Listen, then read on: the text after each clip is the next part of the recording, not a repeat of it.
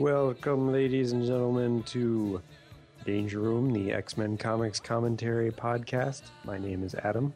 My name is Jeremy. Send me an angel. Send me an angel. Right now. Right now. Send me an angel. Send me an angel. Right now. Right now. And we're here to discuss not one, not two, but 3 comic book backup issues of Ka-Zar, number 2, number 3, and what's the other one? Marvel Tales number 30. Yes.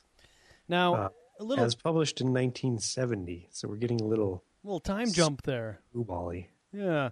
So one thing that I pointed out, I think, in one of the past episodes was that since Amos Duncan split up the X-Men, we had a Beast and Iceman tale, and then we had a Cyclops and Marvel Girl tale.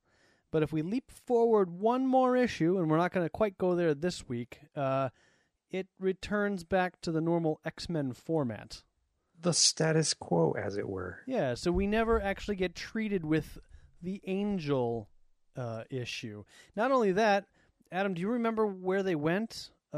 If I recall, Fred Duncan sent them to the 4 winds, or I guess 3 winds. Sent Beast and Iceman to California.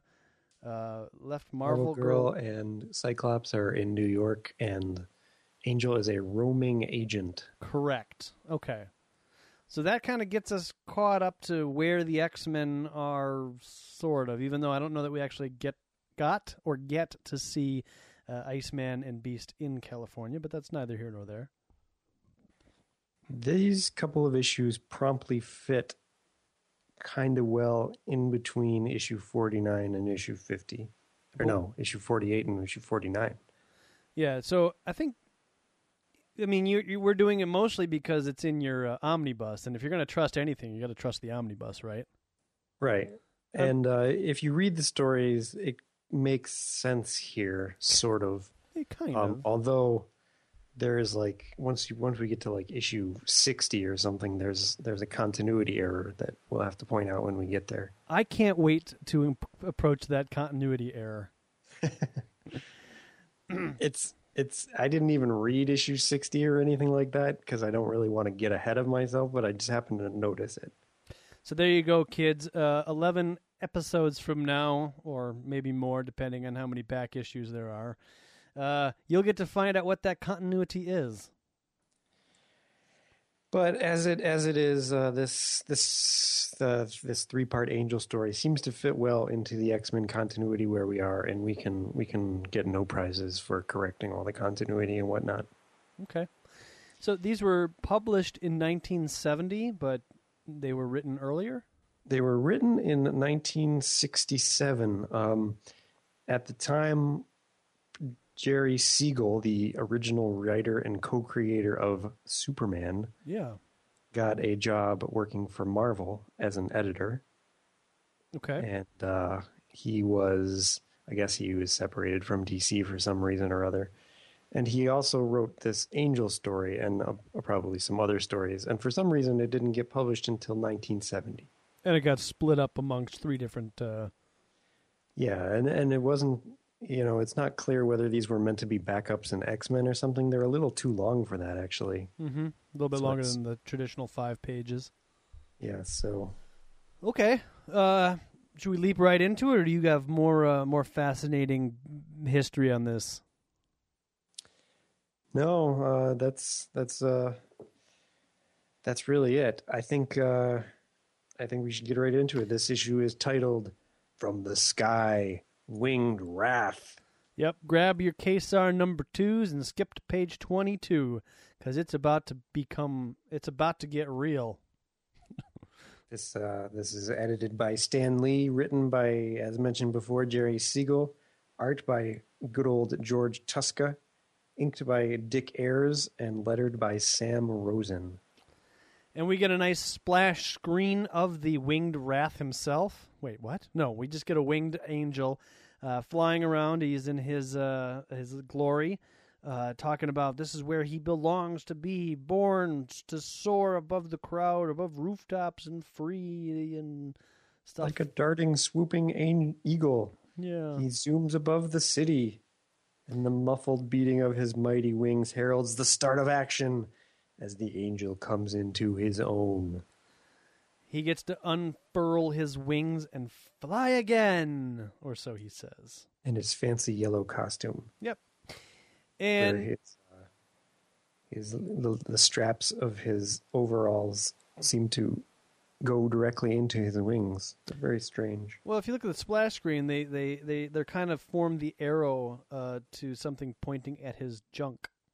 If you look at that, Yes.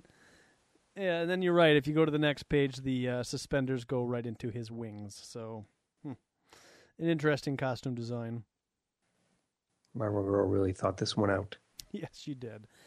So, much like Batman has his bat symbol on his chest to draw bullet fire towards it, this just draws all the attention to his junk.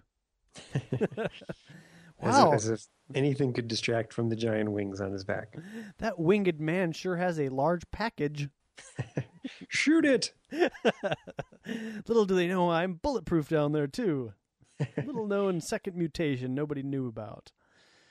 So anyways, he notes a bank robbery or a heist in process while he's flying around and does comment that he likes to go solo from time to time, but wishes that he could get the Beast to help him with his powerhouse feat. So he's not really indicating like, ooh, that Amos Duncan, he split us up. I'm so angry. He's just more saying, sometimes I like to be a vigilante on my own. Oh, we're going to pretend that he's on his own because of this whole Amos Duncan thing. And I'm pretending that word balloon doesn't exist. Okay. Because if you read it like this, once this would have been my cue to alert the entire X-Men team for action. But ever since Duncan split us up, I have to go solo. Right, exactly. Yeah. Perfect. So maybe the word balloons were refilled in 1970, because by that time they're like, let's just make this a solo angel story. Yeah, that's exactly what I'm guessing happened. Okay. Sure. Let's give them that benefit of the doubt. But this is the only time during this story that it doesn't seem like it fits. Otherwise it fits perfectly. Yeah, well, because it never gets mentioned again. But anyhow, so apparently the bad guys or whoever's pulling off the heist in the back of their hearse or van or whatever you want to call it, they have a battering ram. Yes, and it's actually shaped kind of like a ram. It's kind of shaped like a ram's head. You're right, yeah.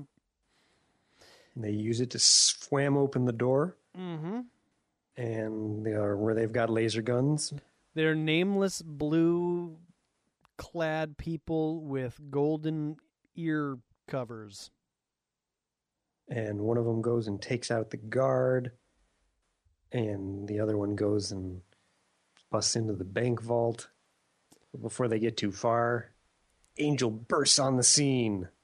In an action-packed splash, zooming around the corner and punching the unnamed blue man in the face. It's the Angel, and he says, I'll bet this fist feels real. It belongs to the Angel. Woo. Yeah, never have you really seen the Angel quite so action-packed. He can take on regular humans like nothing. Yeah, even though essentially the Angel is nothing but a human with wings. Yes, but he works out. Yeah, true enough, and he trains. In the Danger Room, the X-Men comics comment. Oh, wait. He knows jujitsu. Hey-ya! And one of the nameless blue-suited people says, he must be one of them mutants. Ray blast him. So they have ray blasters, not laser guns, ray blasters. You think the guy would just say shoot him, but no. Ray blast him. Ray blast him, buddy. So he takes out 3 in one panel with a thock, a whap, and a zock, knocking everybody over just by flying past them. Money is flying everywhere. He kick somebody in the face. Mm-hmm. Would you believe a little birdie told me, he says. Hoo-hoo-hoo. He's just got the zingers coming out left and right. He's like a cross between Superman and Spider-Man. He flies and he's got one-liners. The police show up, trying to figure out what's going on. Yep, what's going on? One man earthquake. That's what. I don't know what that means because nobody in here is making an earthquake. But the But police. he's causing people to lose their footing, I guess. Sure. So the policeman recognizes the angel and says, "Hey, I know you. You're that freak. Yeah. Freak, watch your language, or you might just discover the angel has one devil of a temper and I'll forget it. He can't even carry on with his insults. Here you go. I lost my wording. I'm getting out of here. I'm so tired of this. Even lawmen feel distrust and fear for my kind. Sticks in my craw. I noticed that he has a lot of stilted speech, more so than he has in any of the previous X-Men comic books. Must be a Jerry Siegel thing. Could be. I mean, I've never really read Superman, and I probably never read a Jerry Siegel Superman, but I don't think Superman talks like that, does he? I wouldn't know. Not a Superman fan either. Okay, moving on. Angel waxes poetic about Magneto. Magneto said ordinary humans and Homo Superior can never live together in peace, but no. I can't. I won't buy that. Turns into a little Shatner here. A lot of it, too. The two people on Earth I love the most, Mom and Dad, belong to Homo sapiens. Whoo! He breathes a deep sigh of breath there. Strange, this feels kind of odd. And this is where he kind of gets into sloppy speaking, where he's like, this kind of strange, this kind of odd setup we got going in our family. Like, usually Angel, I mean, he's not as articulate as the Beast, but he's not usually the quick talking, we're going over here, this is kind of weird. I don't know. Yeah. And here's another. He goes to his house rather than goes back to the X-Mansion, so he clearly is not hanging out with the X-Men right now. Yep, and he's this seems to be a little bit more than just going solo. Exactly. But I would have to imagine that his parents live in Manhattan, don't you think? I don't know. I would make that. It's assumption. possible they live in Westchester County or wherever. But I mean, if he's a roaming agent, does that just mean he's roaming around New York? He's roaming around his parents' house in a rope. There you go. So he has a little dialogue about, I got to pass for an ordinary Joe and strap on my wings, and then I got to be Warren Worthington III, a real down-to-earth fella. He runs downstairs, and Mom and Dad are there, and they're surprised to see him. Dad looks pretty frail. He looks drunk. It's like Angel says, you ought to be resting in bed, Dad. The doctor said, never mind what that overeducated quack said. I never felt better. Look at him over there. Do look better. I'm going to smoke up this stogie. Something seems to be eating away at him inside. Must be that cancer stick. He does pull out a death stick and start smoking on it. Matilda, who must be the housekeeper. Yeah, we get a random setup of Matilda as though we know her. Oh, and as Matilda leaves other duties to answer the phone. But then Matilda says, Warren, baby, it's Candy, and she has words only for you. What does that mean? Why is Matilda calling Angel baby? And who is Matilda? Seriously. I'm guessing the housekeeper, but... I'm guessing you're right, but we've never seen her before. We get introduced to her as though we know her, and we never see her again. Agreed. It's a very weird setup there. But she's got a good relationship with Warren, and apparently Candy Southern is able to relate that she's got words only for Warren.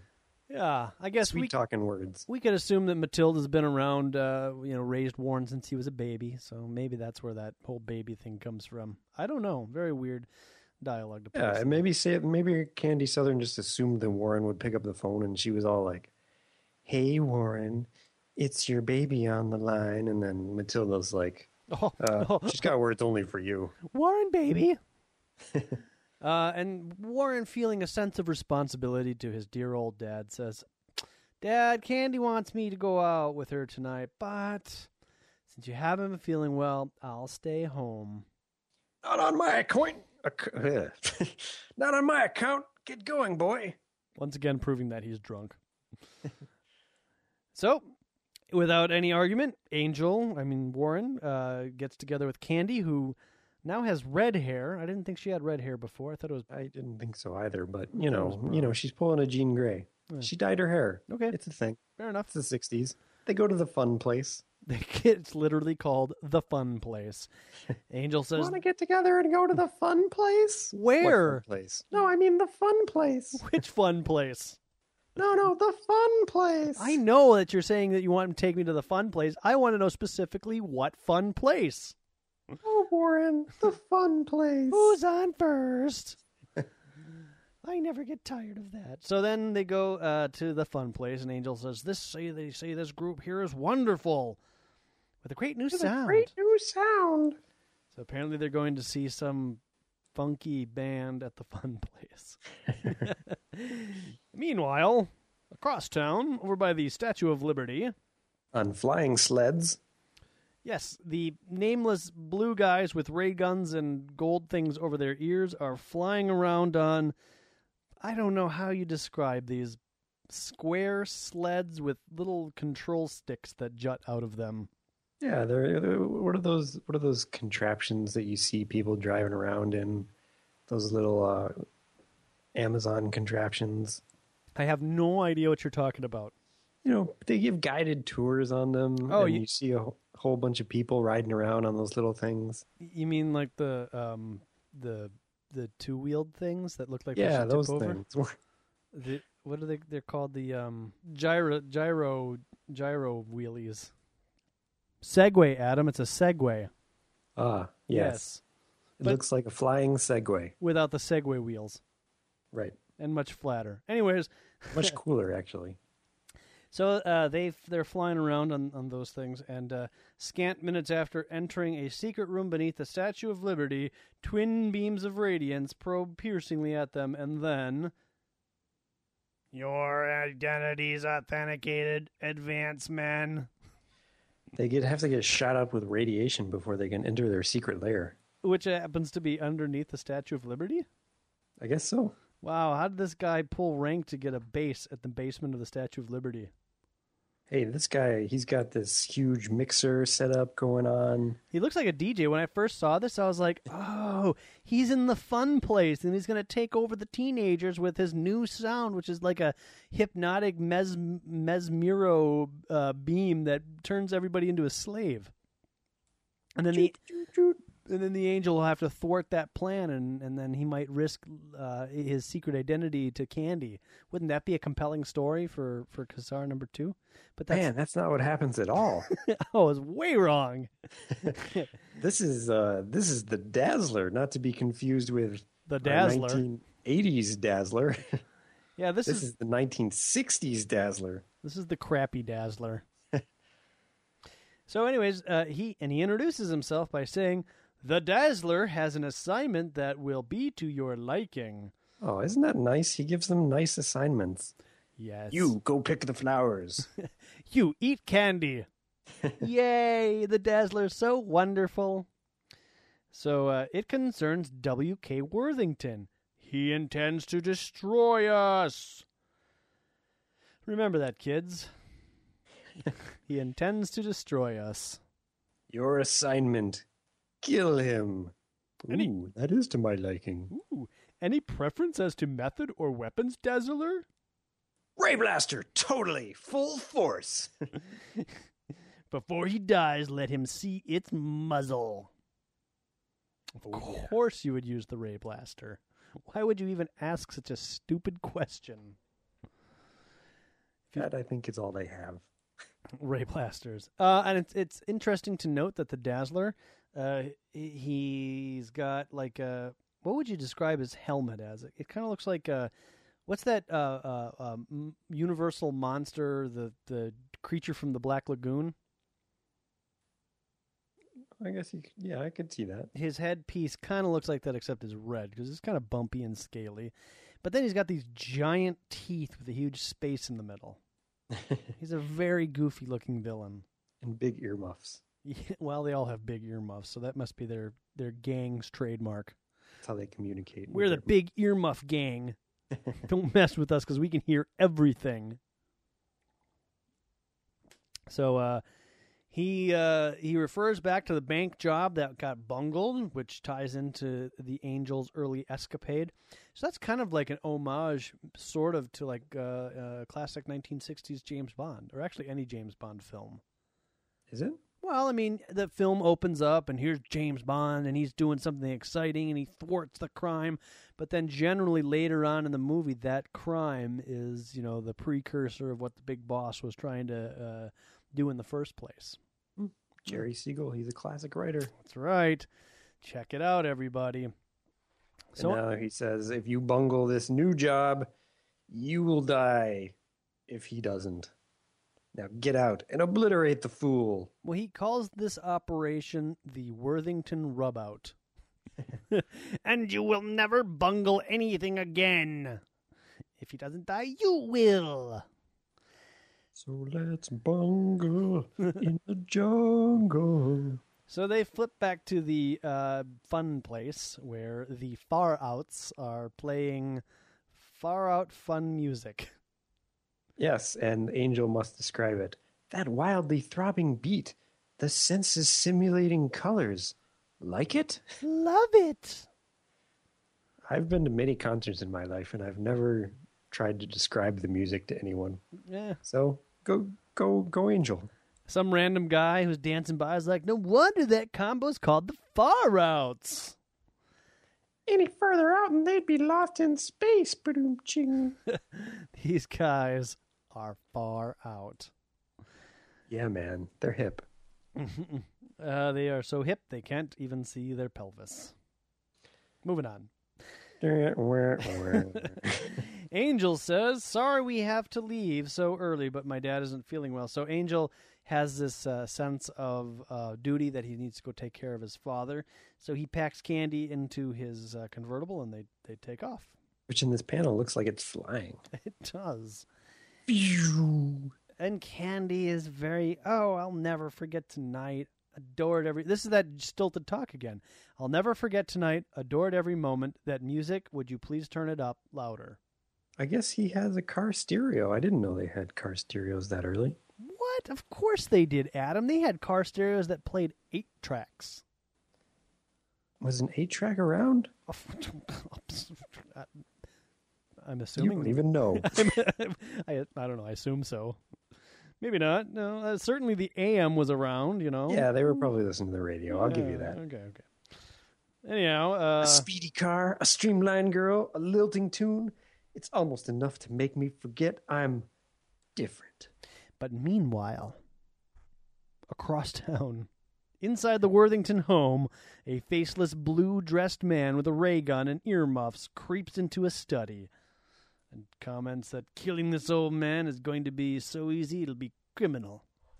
But it is criminal. Wait a minute, that analogy doesn't quite work.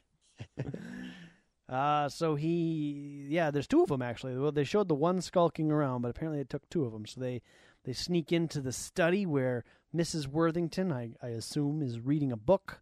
War and Peace. Mm-hmm. And they say, wow, they didn't say anything about this girl. What are we going to do? Well, where's your husband? We got words with him. Just stay put, lady. So they don't kill her, but they do walk into W.K. Worthington's study, who happens to have a fascination with cowboys, as you can see the pictures on his study wall. Yeah, he's old school. Absolutely. He probably made his money in the oil industry. Probably. He's a man's man. Heck yeah, on the Texas ranches. Definitely. You can't break into my home like this. I'll call the police. You ain't calling anyone. Not even the Undertaker. Nobody squeals on the Dazzlerette. This'll button your lips forever. Zapped. Oh, the muzzle. I saw the muzzle. The last thing I saw before I died. The muzzle. Meanwhile, Meanwhile, Meanwhile, the news amazingly catches right up to them. They're like on their way home. well, yep, this proves that they are definitely listening to the radio and not an 8-track, because it's time for some news. Headlines. There's been a murder at the Worthington houses. Warren Worthington Jr. Socially prominent Warren Worthington Jr. has has just been slain. Dad? So they're on the way home, and then we get a meanwhile that these guys are skulking around, and then they kill them, and then somehow the news gets out immediately. And then as they're on their way home, and the timing of this is just really, really fast, unless Warren's like a couple hours away or something. Oh, it's the Worthingtons. They have their own press corps on site. So as soon as they killed W.K. Worthington, Mrs. Worthington was like, "Oh, Dan Rather, come here, help me." Yes, ma'am. Oh my gosh, we have I need to get on the air. Stop the presses, etc., etc. And they just happen to be listening to the right channel at the right time. Well, it interrupts all channels. Of course, it's a Worthington. Yeah. They actually were listening to the 8-track, but the radio signal was so powerful that it stopped the 8-track and presented the message. So Warren pulls over the car and slams on the brakes and gets out of the car and he's a man abandons Candy Southern. He's a man possessed. She's all like, "Oh, come back! What's come over you? Please, I want to help you." He's all like, "Just get out of my life," which is really out of left field if you ask me. I mean, yeah, it's pretty. They were having a good intense. time. I mean, yeah, he's just been given some bad news, but he'd be like, be a gentleman and be like, I gotta go. And this isn't going to make any sense, but the quickest way for me to go is to stop the car and run into those woods. Don't ask. My dad just died. Oh, well, fair enough.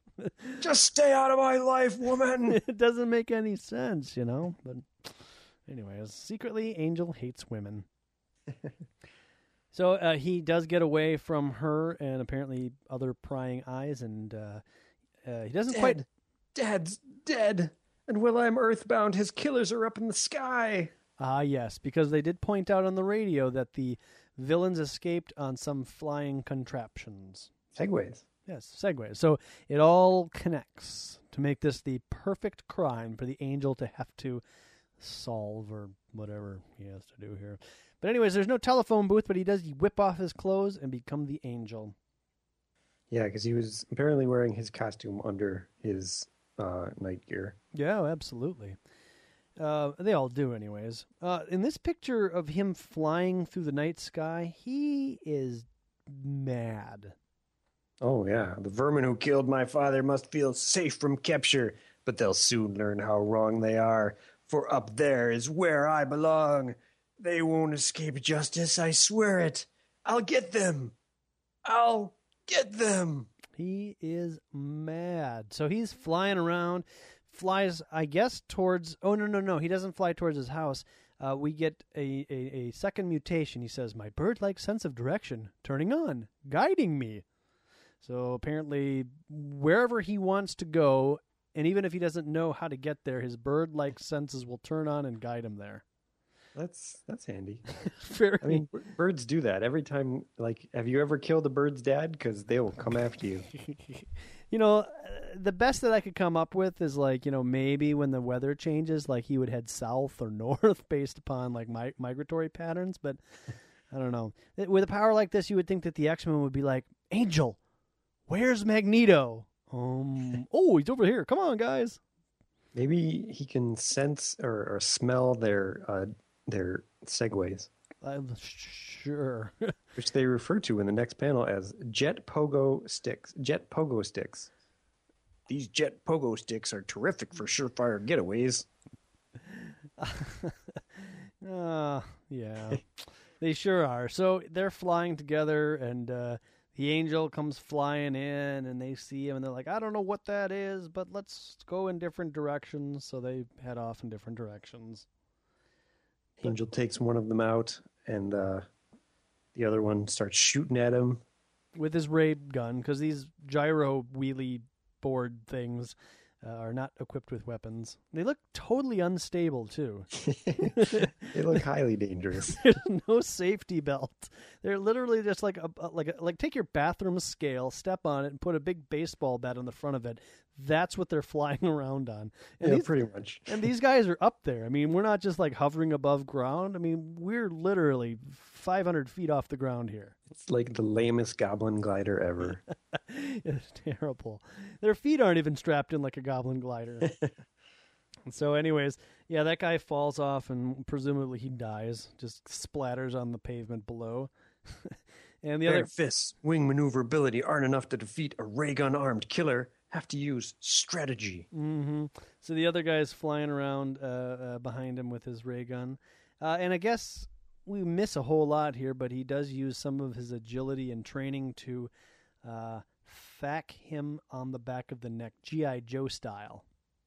Yeah, somewhere in there was some strategy. Yes, I'm going to fly around behind him and hit him in the back of the neck. Go, Angel but you Wings, don't get go. to see any of that. All you're going to see is me hitting him on the back of the neck. So the next panel is a twofer. We see him punch the faceless blue guy across the face twice. You don't deserve to live. You killed a wonderful man. Oh, and he's pummeling him now. He's like, why shouldn't I exterminate you like you did him? Who was he? That was I. I mean, oh. Then the guy says, I was only following orders. And here's where we get the actual connection of this story to the X-Men. Suddenly arriving, lawmen accompanied by FBI agent Duncan. Dun, dun, dun. And then they even referenced Agent Duncan's been coordinator of the X-Men activities since issue 44 of their own mag. I'm going to disagree with that. Yeah, that's an incorrect statement. I wouldn't say But it's close enough. coordinating. He's been involved since issue 44, but No, it wasn't even 44. That's what I have to disagree with. are you sure what was in issue 44? Issue 44 is the one where the Red Raven appears. Oh, you're right. Yeah, So- it's not for like 3 issues after that. Yeah, it's not until like issue 47 that Amos Duncan shows up. And is subsequently know. killed, and then Fred Duncan appears. But they get A+ for effort, I guess. Yeah, no, they get 0 for effort because nobody was like, let's open these comic books and find out. 44 sounds about right. It's 1970, so we're on issue 80. Must be something around there. Who would possibly ever check on this? So it is implied that Agent Duncan is the coordinator of the X-Men activities currently. So we're going to guess that this happens to be when they're split up. That's why we're reading this now. It's official. We've explained it. Agreed. So he says, Amos Duncan says, cool it, Angel. Those were stooges of the Dazzler. Let me help you get their leader. Angel's like, the Dazzler? She's a hot singer. I love her. Oh, wait. Wait, No, wrong not Dazzler. that Dazzler. But actually he says, I don't need help. I don't want help. All I want is the Dazzler! And he is screaming, arms outstretched. Oh, man. Then he thinks to himself, my dad died because of him. Meh. He must pay with his own life. So swears the angel. And that's the end of our first part. I'm so excited. All right, so then we jump to Kesar number 3. And this tale is entitled The Angel in the Den of the Dazzler. And this one apparently has no writers or artists or letters or inkers because they're not listed. Well, it's a good thing they were listed in the first one. We'll have to assume it's all the same. We're going to assume that Jerry Siegel is at least writing. I don't know about the rest. I'm betting Stanley's still editing. I'll give you that one. So anyways, we get very quick little recap on Cop is like, why is that mutant so angry? Duncan's like, it's an FBI matter, I'll handle it. Angel's like, oh, the Dazzler's rotten, heartless, me. One of the finest men who ever lived died because of me. I'll get him, me. Agent Duncan is picking up his hat because in the previous episode, Angel knocked it off. Did he? Yeah. Wow, that's good continuity. Yeah. And Angel, he's not quite as animated as he was in the last panel, but he's crazy looking. For the first time in his astounding career as a superpowered battler against evil, the Angel knows what it means to hate, to be gripped by rage, to destroy. The soul-searing reason, as so dramatically delineated in our last issue, is that his father was murdered at the command of the Dazzler! One day I'm going to make a shirt and it's going to say, I am a super-powered battler against evil. I just think that that's kind of a cool term, battler. I'm the battler. I'm the battler against evil. Look out, I'm the battler. I'm not wearing hockey pads. All right, so Fred Duncan, I guess Duncan here, because we're trying to forget the whole Amos Duncan episode. Duncan is saying, hey, just let Uncle Sam handle it. You know, be reasonable. Let the law make him pay for his crimes. Don't do anything crazy.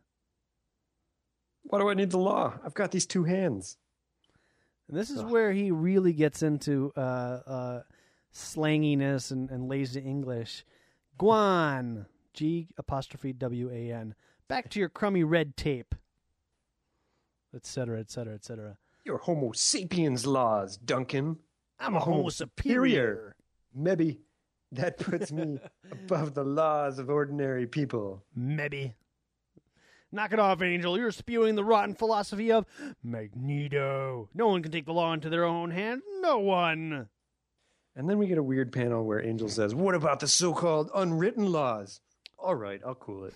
Which he quickly answers with, all right. Not all right. All right. I'll cool it.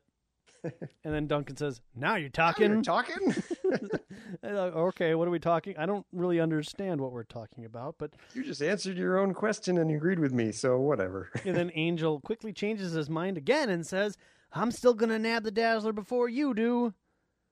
Which, what does that mean? Because then that just means he's not going to kill him anymore. He's just going to get him. That's not legal either. I can't go out and apprehend people, can I? Yeah, but Agent Duncan's okay with it. He's like, go to it. Yeah, he is. Go to it. But remember that taking the law into your own hands is not the American way. So, I don't know. All right, whatever. Meanwhile, at the Fortress of the Dazzler, underneath the Statue of Liberty, the Dazzler looking fine in an orange and pink suit. He looks like he's had, one too many cream puffs. He's a portly man. I guess we've not seen his whole body up until now. For good reason. But he needs to find his henchmen, and he figures the only way that he can is by tracing the minute chemoid particles. Yeah, and then he uses his Dazzler beams to zero in on the wave pulses which waft invisibly forth from the telltale garments of his troopers. His Dazzler beams look a lot like Cyclops' optic blasts. Except he seems to be doing his Dazzler beams into a little box. Yes. I don't know. Does he need the box? Or the screen, the Vizzy screen? The Vizio screen. So are the Dazzler beams coming from his eyes, or are they coming from his mask? I can't really tell. Yeah, I don't know either. It doesn't matter. At any rate, they enable him to see exactly what his army is doing. At the police station, and not only that, not only can he see what's going on, but he has the ability to turn up the audio so he won't miss a single syllable. Which, what? How? Where? Apparently, the outfits of his troops are like speakers. Outfitted with little microphones? Yeah. Okay. So he hears Duncan, and Duncan's hair, by the way, has changed colors. I swear it used to be like a darker brown. Now it's orange. Well, I mean, in this cycle, it's been all orange, but I think if you go back to the X-Men, it's a darker brown. But I'm just nitpicking at this point. Well, maybe this is Amos Duncan. No, but we saw Amos Duncan get killed by the Juggernaut. And he says he's trying to get information out of the Blue Henchman by saying, "Where's the Dazzler? You know he'll kill you if you don't go into my protection, and I'll kill you. I'll tell everybody that you confessed, and then he'll kill you." And then the guy's like, "Shut up. Let me think, will you, Duncan?" Okay, I'll talk, Gumshoe. Me too, just protect us from him. Having no delusions about the cowardice of the human vermin in my employ, I can safely predict that they shall squeal their guts out, thinks the Dazzler. Only after hearing that they said, I'm going to squeal my guts out. I have deduced that they will squeal their guts out. So I must change the chemoid particles of their clothes into antimatter before the spineless dogs can betray me. After this, never again will any dare to betray me. And then he makes them spontaneously combust. yeah, he kills them. He makes them explode. No, not really. He literally just he teleports them back to the Statue of Liberty. But it looks Oh, he painful. does? I thought he killed them. An instant later, the starkly unbelievable erupts, and then what in blazes happened? That blinding flash. Nothing left to see of him. Minutes later, the Dazzler violently denounces the remainder of his gang. You're right, he doesn't teleport them. He disintegrated them. Yeah, he totally disintegrated them, which makes me wonder why the gang are wearing these outfits. That's a If horrible. I was in the gang and I had seen this, I'd be like, I'm getting this outfit off now. this outfit's a death sentence. And does he have like a switch for each person? I mean, he pulled one lever and it killed these two guys. He must have a lever for each person. That's crazy. Wow. Maybe he's got switches. He turned on Lefty and Johnny. Sure. Wow. This all of a sudden just got real, folks. He's got a Serpentor chair there. Looks like it has Yeah, like I know. It's got snakes that look like owls. that are coming out of his. Those are his armrests. Yeah. And he says, "Now hear this: complete all assignments to my satisfaction or perish. Remember that always." So yeah, I mean, if I'm one of these blue henchmen guys, I'm like, yeah, Dazzle, let's go get him. The minute I get outside of that Statue of Liberty, I'm stripping naked and swimming for shore. And then the first thing he does to follow it up is he throws a nearby flask, in the face of one of his men. Ow! Why does he do that? He's off his rocker again. He's just mad. Out, accursed jackals, away before I disintegrate every last one of you. And this isn't Apes, despicable dullards, be gone from my sight. This isn't just a flask. It's like a goblet with like a goblin hand holding on to the bowl part of it that he whacks against his face. Serious business. Phew. All right. Meanwhile, later that evening in the Worthington home, Angel is sitting around, I don't know, waiting I guess for... he said he was going to go console his mom, so presumably he's been consoling. Okay. The phone rings, and he's thinking that it's possibly Duncan with information about Dazzler's mystery pad. Because he's got a pad. Cool pad, Dazzler. Now I'm going to kill you. Hello, who? An Undertaker. Oh, it's a dirty Undertaker calling up to get the best final accommodations, as will happen. Yes, and this guy has gigantic teeth. He's smoking a cigarette, flicking a Zippo. He's got cufflinks. I mean, this guy... He's like a thinly built penguin. Oh, yeah. If you take the penguin and stretch him out so he's tall and skinny, Mm-hmm. that's kind of what... Or an evil Jeeves. Yeah. Okay. Anyways... hello. So Angel hangs up on him. Yeah, he's ticked off. How dare an Undertaker call me and do stuff? I'm going to bury him myself. Don't you understand? He was my father. Why? Why did it happen to Dad? And he smashes, what is it? Some sort of statue. Yeah, it's like a ceramic doll or something, because you can see there's like what looks like a woman's head flying up in the top of the panel there. Yeah. And then a dress in the bottom. I don't know why Dazzler ordered him to be slain, but I do know this. If I hadn't dated you, he holds up a picture of Candy Southern, my father would be alive now. So lovely. So deadly. Witness the birth of Dark Angel. Oh, wait. This is some terrible logic. Yeah, it's all If I Candy's hadn't fault. dated you, like, it's her fault. Mm-hmm. We're finished through. Can't bear to ever look at Candy again. There's a ghost between us now. My dad. Suddenly the brooding thoughts are jolted out of Warren's mind. A blinding light. Oh my gosh, he's going to get disintegrated by the Dazzler now too. This is the end of the Angel, everybody. This is his death issue. What are they going to do for the third part? Be like Candy taking over for him. oh, he died because of me. It's a good thing I grew these wings. Oh, wait. I borrowed them from the Red Raven. I feel like I'm being peeled apart from the inside out. Oh.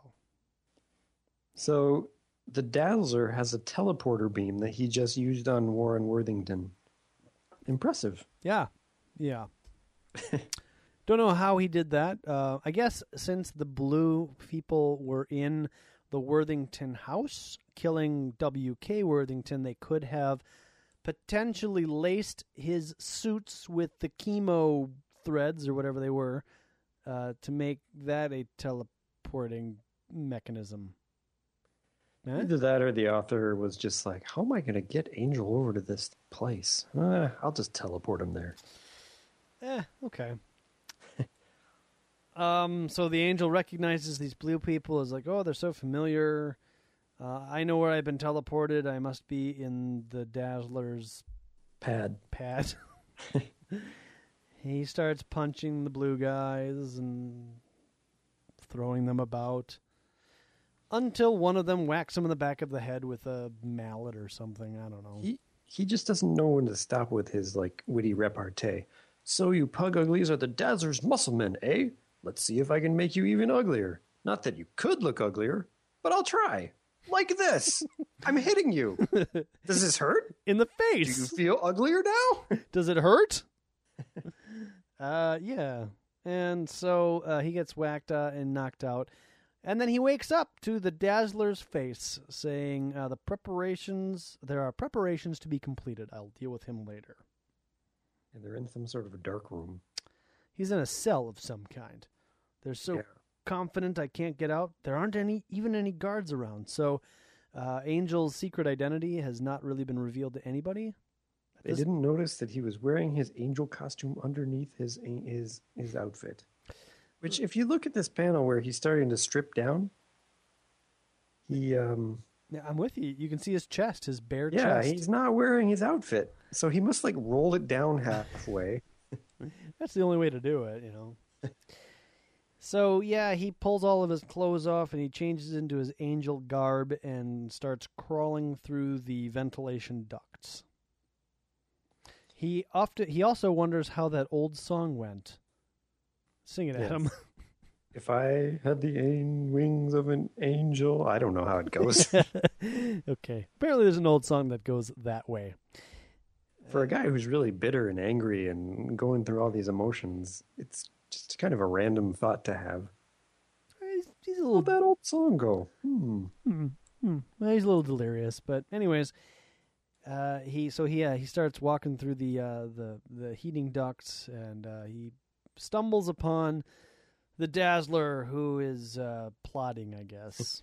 Let no one interrupt when the Dazzler speaks. You! Don't interrupt me! You must not interrupt me as well! I'm about to speak. Please, let me speak. No You. one interrupt me. You, what's your name? Jake, don't interrupt me.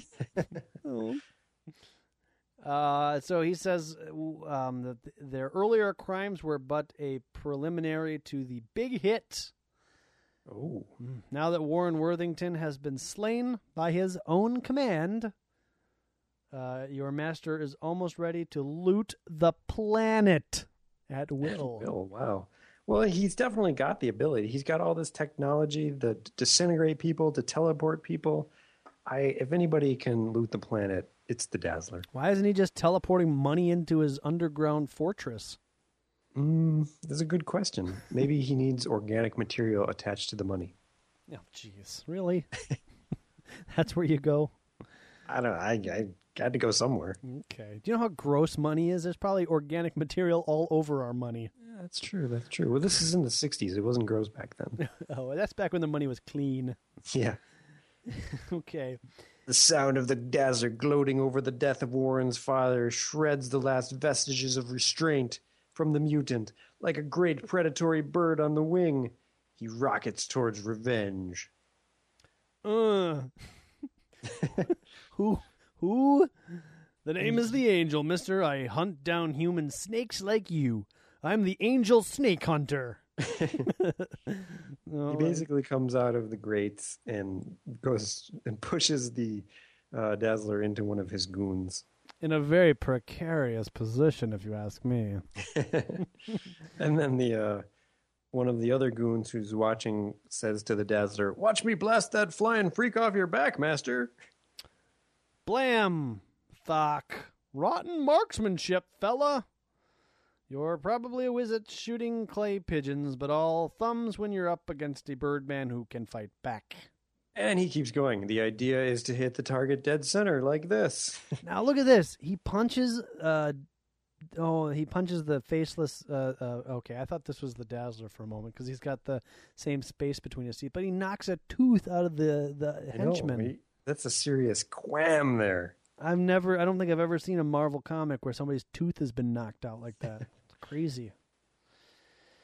And so much for your flunkies. Your clobbering won't be that gentle. So he's going to knock more teeth out of the mouth of the Dazzler. It's true. But the Dazzler has a little secret weapon up his plan. Apparently, he yet does not know that Angel is Warren Worthington, but in preparation for capturing Warren Worthington, he's also captured Candy Southern. Whew. So now Angel's got kind of a double whammy here. He's not sure what to do. If he opposes the Dazzler will push a button causing Candy to die. But she's the one that caused this in the first place. Angel thinks to himself, strange. Indirectly, Candy's helped cause Dad's death. Again, what? And now her life is in my hands. I can't let her be harmed, of course. Quick little qualifier there.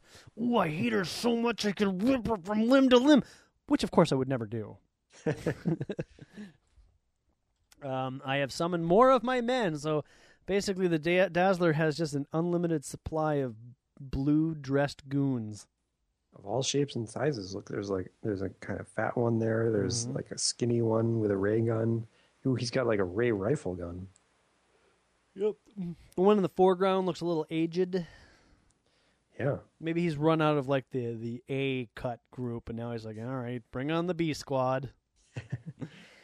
All right, says Angel. Not all right. All right. You got me all a Twitter. What does come next, you maniac? Even the Dazzler is not immune to curiosity, and so off with your mask. I want to see who you really are. Because the world has been waiting to unmask the Angel. It's true. Watch for the mind-blowing conclusion to this epic Angel adventure in Marvel Tales number 30. As 3 people reach for the Angel's mask. And then we flip to Marvel Tales number 30 to read To Cage an Angel. Trapped in the stronghold of the Dazzler, as seen in Case-R number 3, the captured young Birdman struggles mightily but fails to escape the grasp of 3 burly thugs. As he is unmasked, for the first time his uncovered features are seen by men of evil. So, my secret identity is revealed. Once that would have been hard to take, but now? All that matters is that the Dazzler pays for having Dad murdered. Another quick recap. And you see Dazzler in the corner. He's got Angel's mask. He's holding it. Oh, yeah. Think this is dramatic shocker? Wait till you turn the page. More stupefying surprises, more powerhouse action awaits you, hero. Stan Lee editor, Jerry Siegel writer, George Tuska artist, Dick Ayers inker, Artie Simic letterer. It's nice that we got that reminder that we didn't get in the last issue. Yeah. So it is the same team. Well, no, wasn't it Sam Rosen lettering before? Oh, you're right. They switched up letterers. Jeez, you'd think that they would try to keep it consistent for just the 3 little mini issues. But anyways, the Dazzler says, so, the mutant angel is Warren Worthington III. Because meanwhile, he thought that Warren Worthington was still locked up, and wouldn't he be like, why are you here, Angel? This makes no sense. You don't know where my base was. Why did you come here? But he says, congratulations, I'm not easily surprised. Which makes no sense. Congratulations, I am not easily surprised. As if the Angel was trying to pull a fast one over the Dazzler this whole time. They're like, congratulations, you've surprised me would make sense, or anything along those lines, but congratulations! I'm exactly the same way I was before. Ha ha! Yeah, which is not easily surprised, and you haven't easily surprised me, so there. But check this out. Watch while I unmask. Your amazement may even surpass mine. Which, wasn't a whole lot, so it wouldn't take much. Nope. It could be anybody. It'd be like, oh my God, you're the mailman. Why are you doing this? Oh, your dad never tipped and he received a lot of packages. But it turns So many packages! just a card would have been nice. For that I had your father murdered. No, it turns out that it's Uncle Bert. Oh, man, Uncle Bert? Uncle Bert Worthington. You had your own brother killed? Why? He talked himself to death.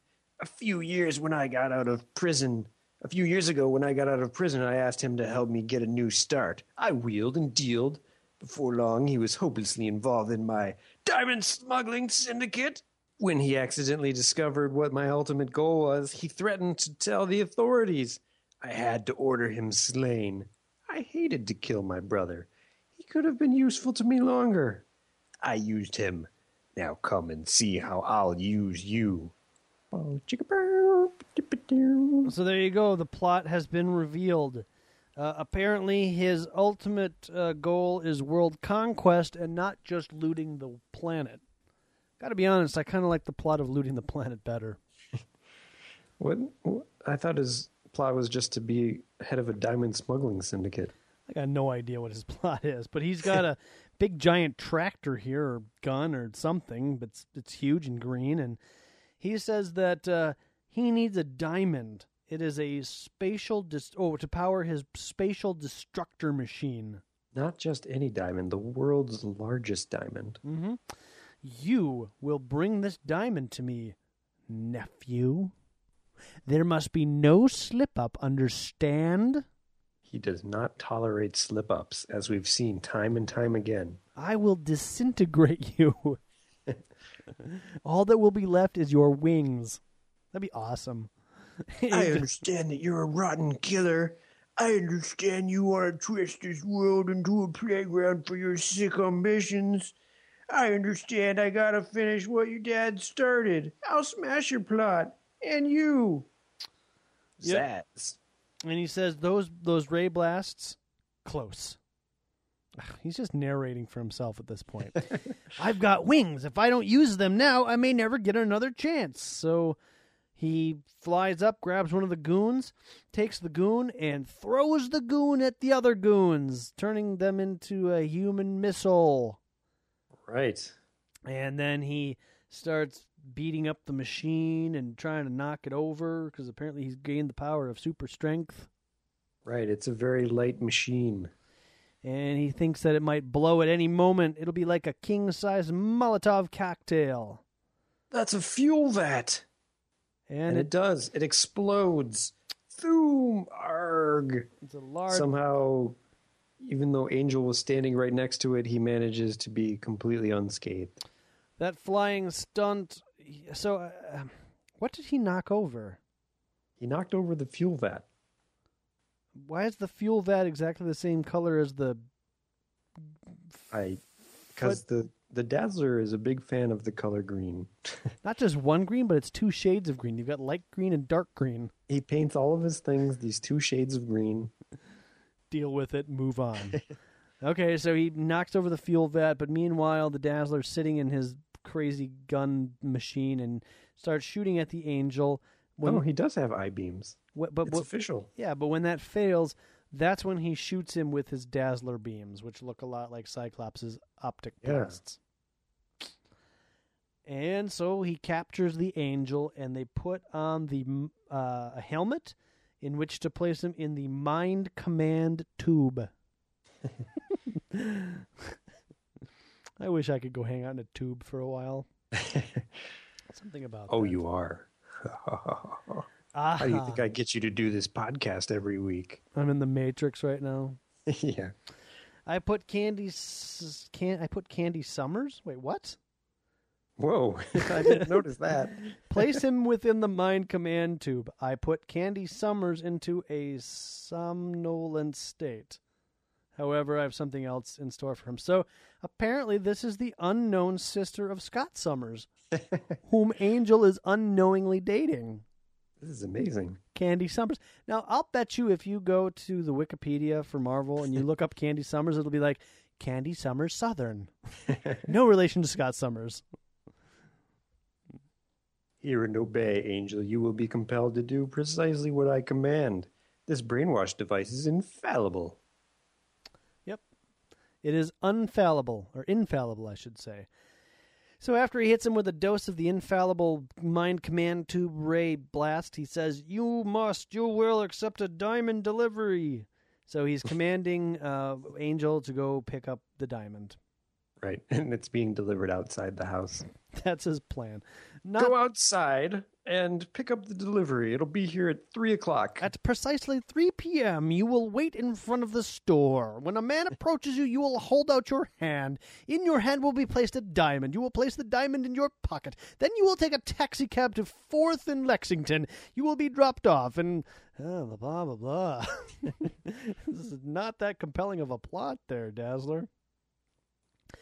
Anyhow, Dazzler lapses back into how he loathed his sanctimonious brother, and how pleased he is that his son will deliver the one object I need to make the earth mine. Oh, the irony. Delicious irony. Later that evening, at the Worthington home, Angel thinks to himself, my uncle didn't suspect that though his device can control ordinary people, it didn't enslave me, a homo superior. That's my secret. So much for the infallible device. So what does that make Burt Worthington? Is he a mutant? An altered human? Or does he just have a helmet that allows him to shoot people? I don't know. Okay. We may never find out. I promised that FBI agent, he doesn't refer to him as Duncan anymore, that he wouldn't take the law into his own hands.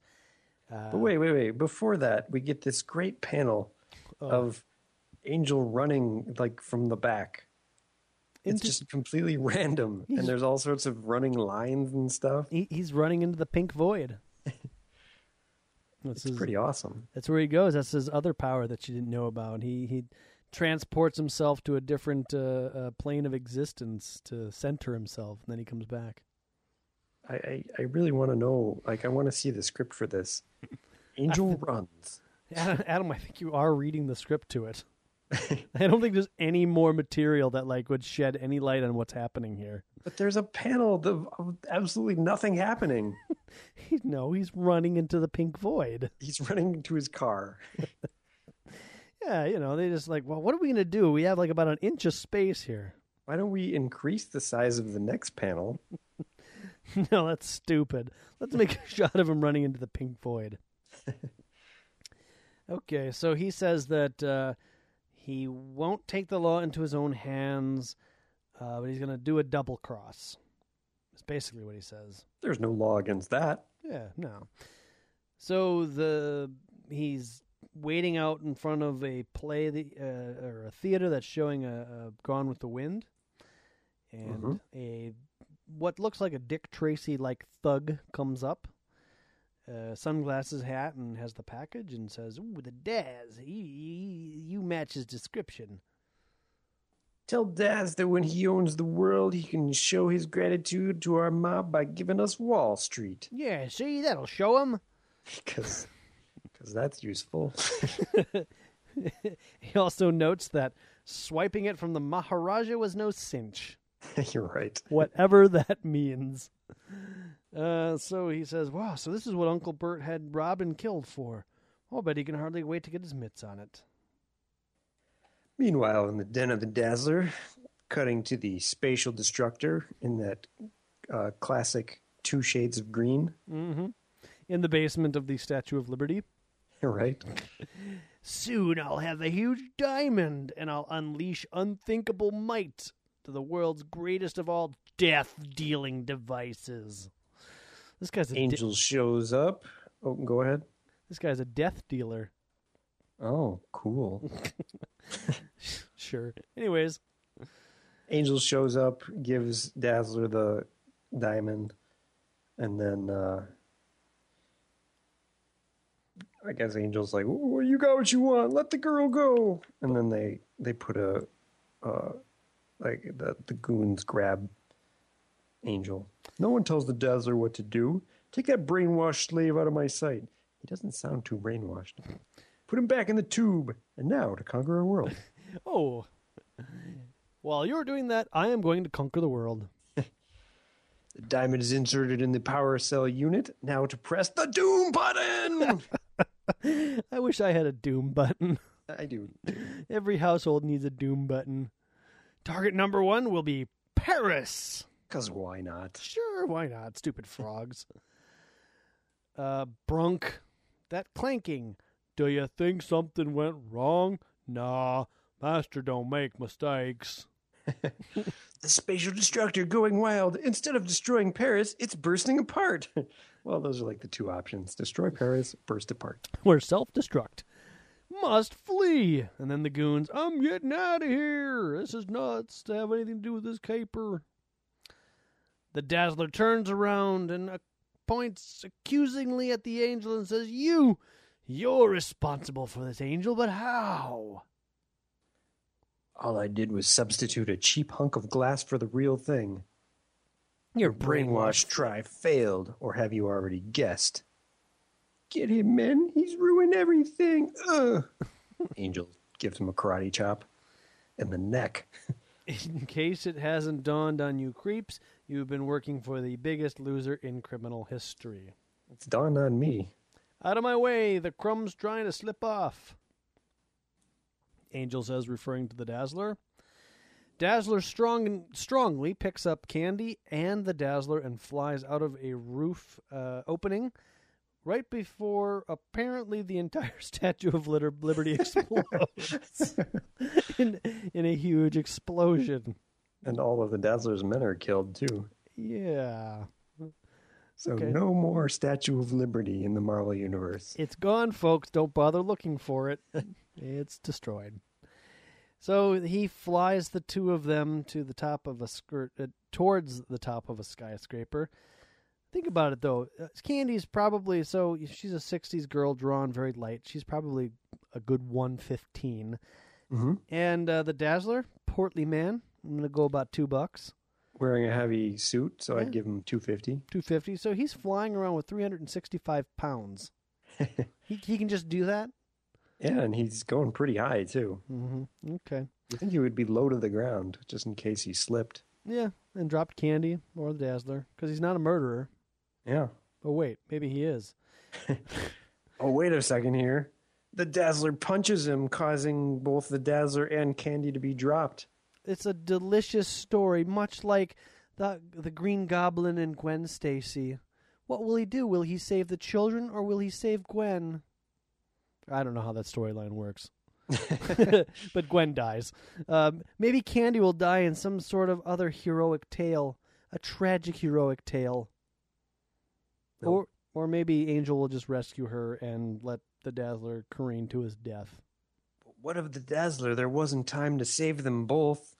So he catches Candy, and then we cut to a panel of the Dazzler falling to his death. Yeah! Now to get Candy to a hospital. I didn't mean to end it this way, but Dad is avenged. At last. I guess I can date this girl again. Maybe. She's pretty. Guess it wasn't all her fault. It's kind of the Dazzler's fault, mostly. It's kind of Dad's fault. Dad was like, you take that girl out. You're a Worthington. You show Dad her. inadvertently told me to take out Candy, which inadvertently caused him to die. I hate my dad for killing my dad. Dad. So my dad killed my dad. I'll never forgive him.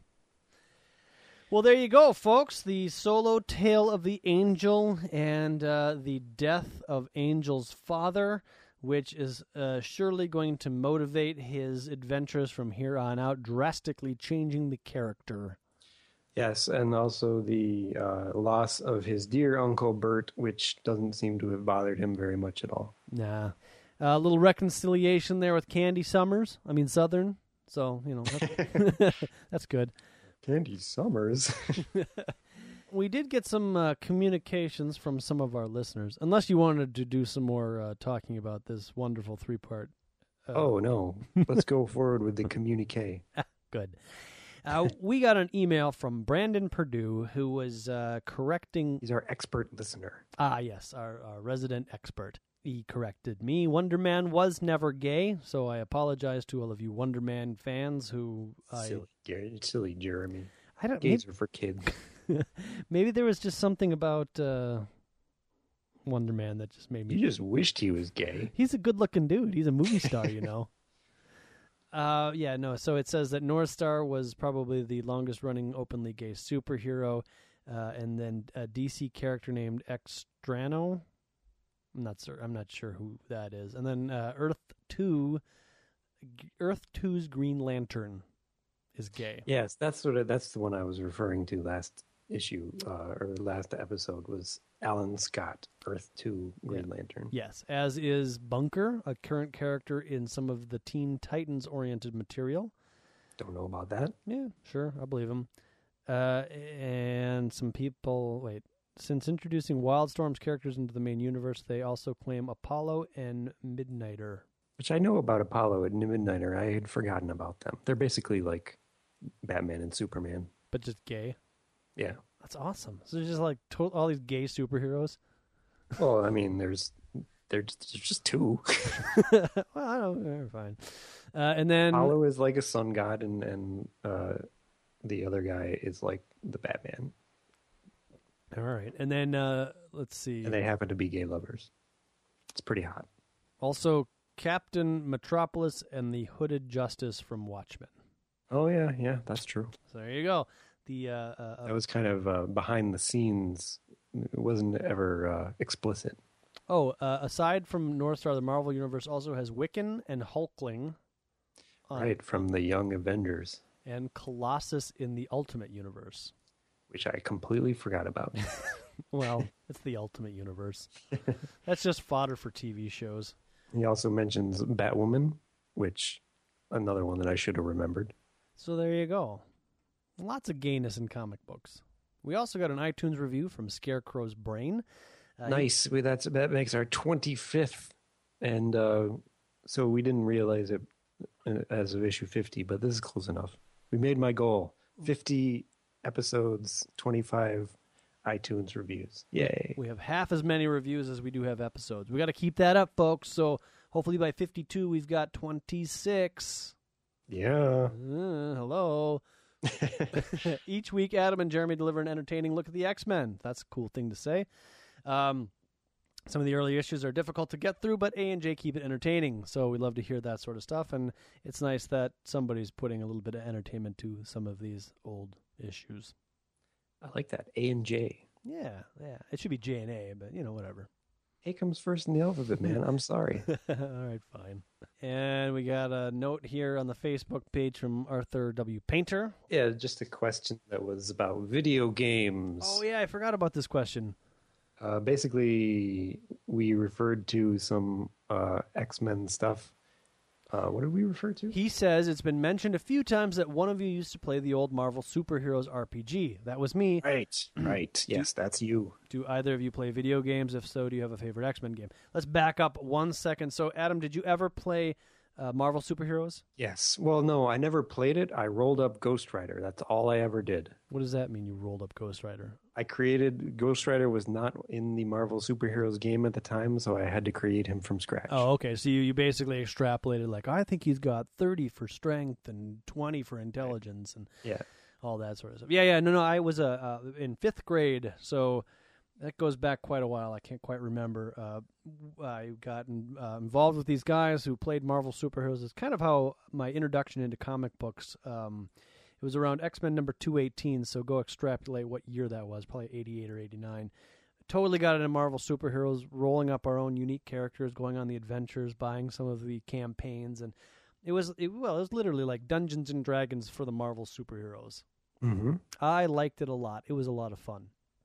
Anyways, his question is, do either of you play video games? And the answer to that is, I do. Do you? I do as well. And if you want to see some video game action, you should go out to YouTube and look for 8-Bit Red Cat. That's me. And you can look at some videos I put together about how to clean up your Nintendo stuff. Ooh. Mm-hmm. But do you have a favorite X-Men game? You know, I really don't. I think probably my favorite one would, you know, how they had that Simpsons game Yeah. or Teenage Mutant Ninja Turtles game. Yeah. They all were kind of the same template. Yeah. They did an X-Men version of that, the Yeah. arcade game. That's probably my favorite. If you go back to episode 3 or 4 somewhere, the intro music is that music from that video game. But I think I might agree. There's been a lot of X-Men. I remember you played the Nintendo X-Men game. I didn't own it. I might have rented it. I don't think you owned it, yeah. I rented. I remember it being awful. Yeah. Just being utterly awful. I think it was LJN, and LJN on Nintendo just made the worst games. But I recently was at a thrift shop and I picked up a copy of X-Men for the Game Gear for $3. So maybe I'll play that at some point. I have played the demo for Wolverine Origins, and that was a lot of fun. I played a little bit of that, and it seemed fun. Although I heard poor reviews of it. I enjoyed it. It was a hack and slasher. Yeah, it was. You were like flying around and doing stuff. It looked interesting, but I never played it. And then also there was X-Men Destinies or something like that. That's a recent one that came out on Xbox 360, probably PC and Wii, and probably PlayStation 3. Yeah, you don't actually play X-Men. You're mentored by X-Men. You play one of 3 recruits who have mutant powers. Interesting. I played a little bit of it. I was underwhelmed. Sort of like in the Ghostbusters game, you play Rookie. Yeah, but that's different. Because the Ghostbusters game was a lot of fun. Yeah, it was. Anyhow, so I don't think that really answers your question. How about you, listeners, Arthur and others out there? If you had the X-Men video games have been on Sega, Nintendo, Commodore 64 had a game, Arcade versus the X-Men, Genesis, all the systems out there. Out of all of those games, do you have a favorite X-Men video game? And if so, what is it? And maybe if we haven't heard of it, we'll try to find a copy of it and play it, and I don't know, review it or something. Are those Marvel Ultimate Alliance games, are those any good? I'm asking the listeners. Because I know there are some X-Men in it. It's not an exclusive X-Men game, but it's like all sorts of Marvel characters. But there's also the X-Men ones. There's an Apocalypse. I can't remember what they're called, though. They were like a top-down, and it was the same type of deal. You just kind of hack and slash things. I'm Colossus, and I break things. I'm Wolverine, and I slash things. Right. But I heard good reviews of those. I just never got around to playing them. I enjoy XCOM. That's kind of close to X-Men. Yeah, kind of.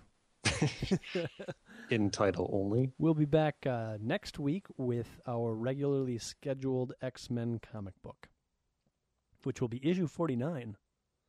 Indeed. We're almost to issue 50, where we're supposedly going to do something special. Or not. We'll figure something out. All right, folks, until next time, the Danger Room is closed. Earth angel, will you be mine, my darling dear? Love you all the time. I'm just a fool